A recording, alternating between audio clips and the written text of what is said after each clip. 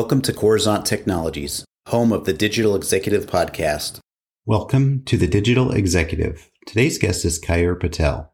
Keyur Patel is the founder and chief technology officer of Arrcus. Keyur brings 20 plus years of experience leading and executing complex networking projects at startups and market-leading public companies.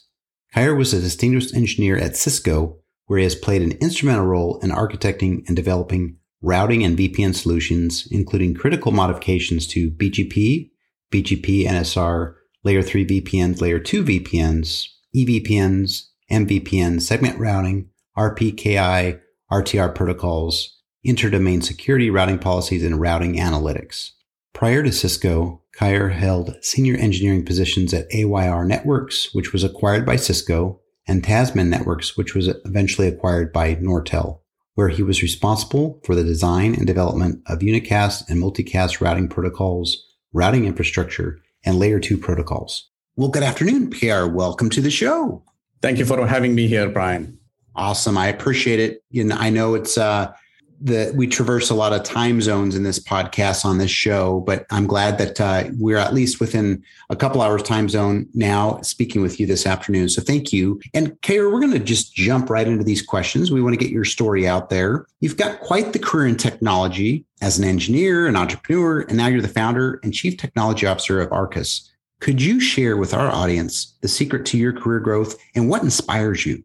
Sure. I've had, Brian, over 25 years of experience in building routers and switches, of which I've spent about 11 years in startups and then obviously 14 years at Cisco. Two different vendors or set of vendors that you sort of work. Startups typically require you to operate at a much more faster pace with super focused approach. And more importantly, you never tend to sort of give up because the path to success in startups is long. On the other hand, big companies like Cisco operate at, I would like to think, a little bit at slower pace.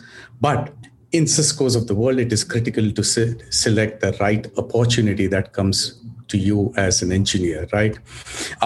In both these environments, for me, the key to success has always been choosing the right opportunity and then just having sheer focus, hard work, and consistency in executing the projects.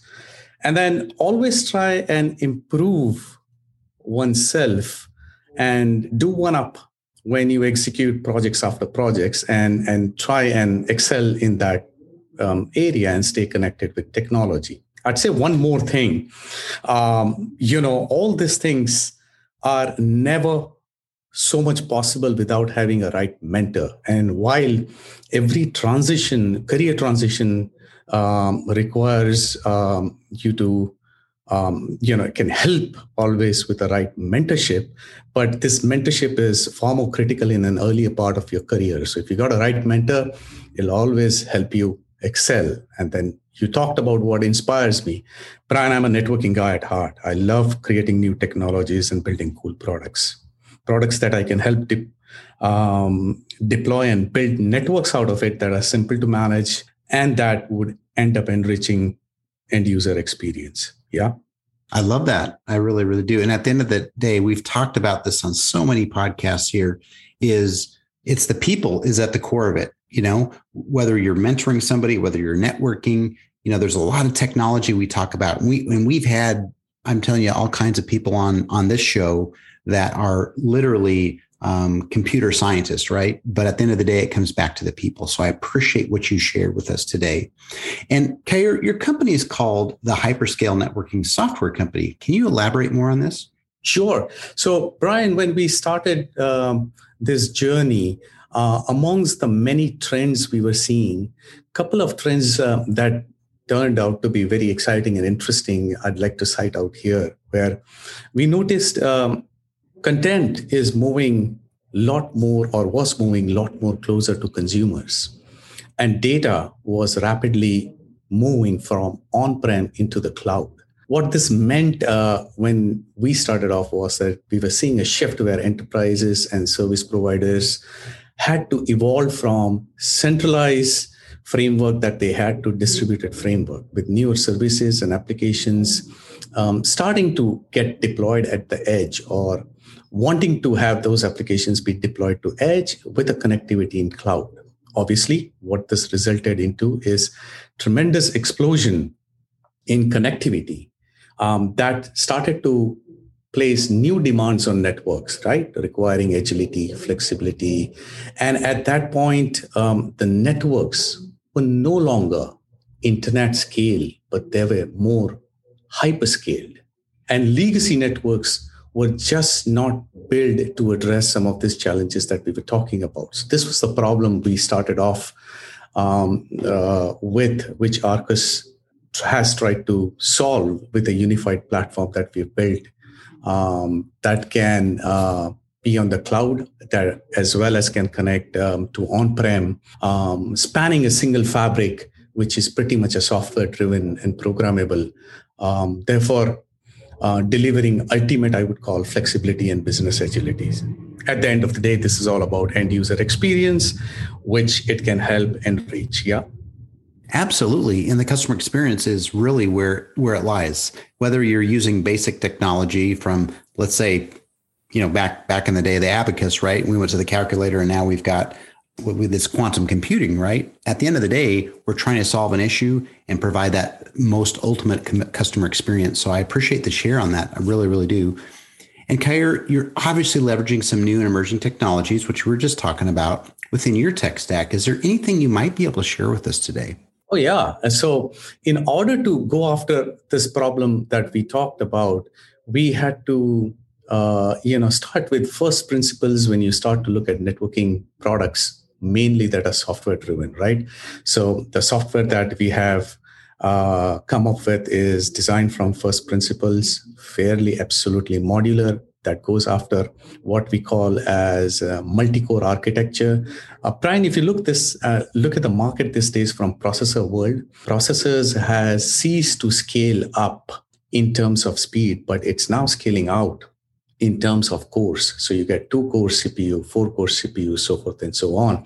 And the point is that how do you sort of design software that can exploit core counts? So that's what we have. It's very modular.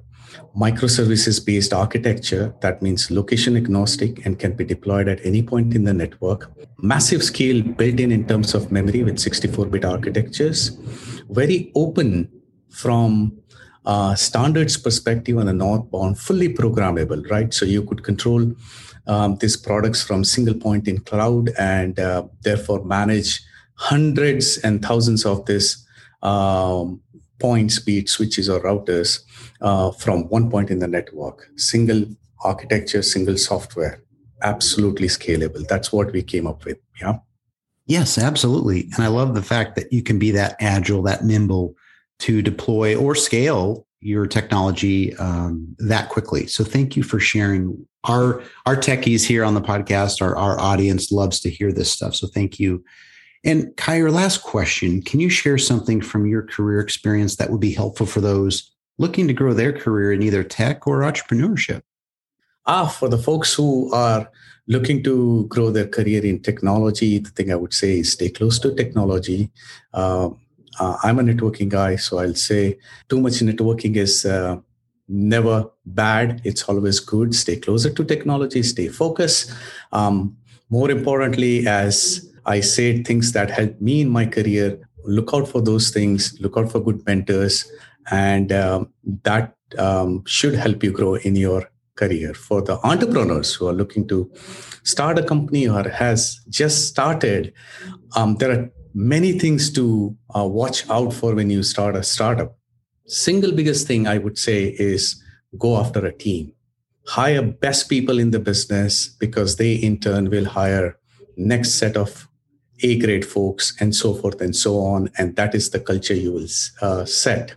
I'd say the difference, and this is what Vinod Khosla had said it very well, the difference between a multi-million dollar company and a billion-dollar company is people that you have, ambition and attitude they carry. So always go for a class A team, if you will. Thank you. I appreciate that. Again, we talked just we talked briefly at the beginning of the podcast, but also here at the end again is finding the right people, building the great team. And at the center of it, the core of it is always the people. So I appreciate the share.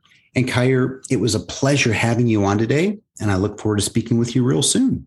And thank you so much for your time. And thank you for having me. Bye for now.